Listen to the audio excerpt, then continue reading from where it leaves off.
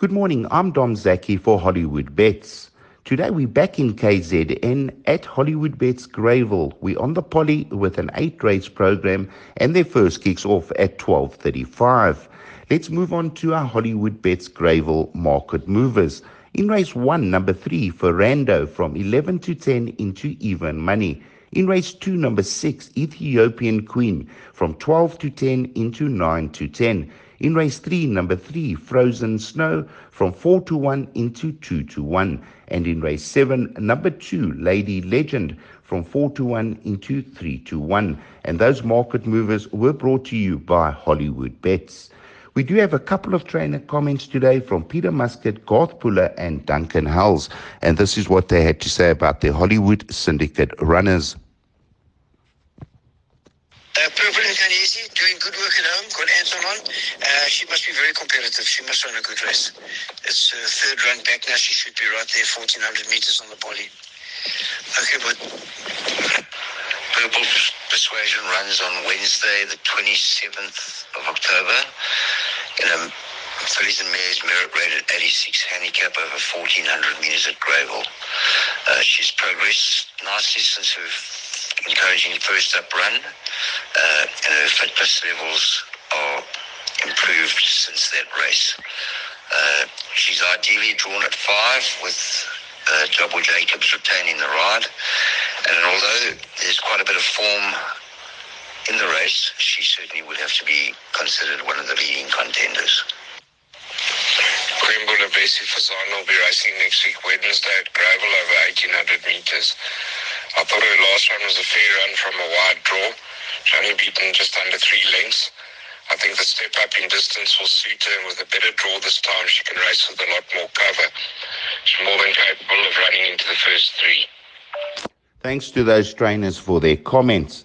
Our best bet of the day does come up in race 1, and that's number 3, Ferrando. Around about 9 to 10, or even money in the market, drifted out a point again. Around about even money in the market, I do think Ferrando is a tough horse to beat in today's contest. So had 2 starts, first time out, very green, running on nicely to finish 6th, behind Proud Master.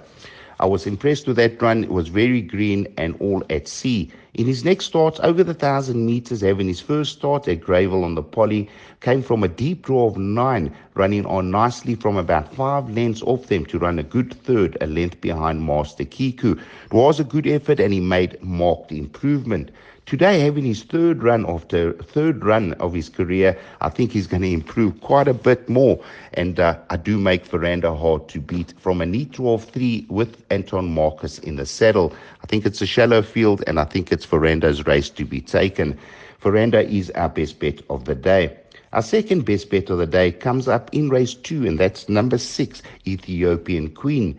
Now, Ethiopian Queen's had 3 starts for 3 good efforts. First time out, she was backed off the board like they knew the result, but she ran a good second, a length and a half behind Mariah. It was a good second because Mariah did come out to win a feature after that. Next start, she over the 1,000 meters at Scottsville. I thought she was disappointing. She started at limited odds on that occasion. Although she ran third, I thought she could have done a lot better. She ran third, a length and a half behind Marquetta. I thought it was a disappointing run, and I just put it down to a flat effort. In her third start, over the 1,200 at Greyville, trying the poly for the first time, she came from a deep draw of 11 out of 11 and had to be used up quite a bit around the bend to go into a second position coming into the straight, and she still managed to hold on to run third, 3 lengths behind Finding Freedom. That form line did work out.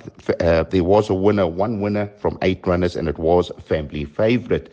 I thought Ethiopian Queen's last run was a good effort, and all 3 runs you could say were nice efforts, and I think today in this type of field, she's not going to get an easy opportunity to break her maiden. For me, Ethiopian Queen is our second best bet of the day. Around about even money, 9 to 10 in the market. Now, if we take the double Ferrando onto Ethiopian Queen, it does work out to 3 to 1. It is limited odds at 3 to 1, but I do think it's a professional play for the day. Exotic for the day is going to be the bar pot. The closing time, 12:35. The starting point is race 1. The bar pot numbers are Banker 3 by Banker 6, by 3 and 4, by 2, 3 and 7, by 3, 5, 6 and 11, by 2, 4, 5, 6, and 7. It's 120 Rand bar pot perm, and I do feel we will double up in 1 or 2 legs. Well, I do think the first couple of races are the better races on today's card. Then it does get very competitive after that. So play with a bit of caution in the latter races. And don't forget that the Punters Challenge does apply today. You tip all 8 winners and you become an instant millionaire courtesy of Hollywoodbets. There's also 10,000 Rand up for grabs.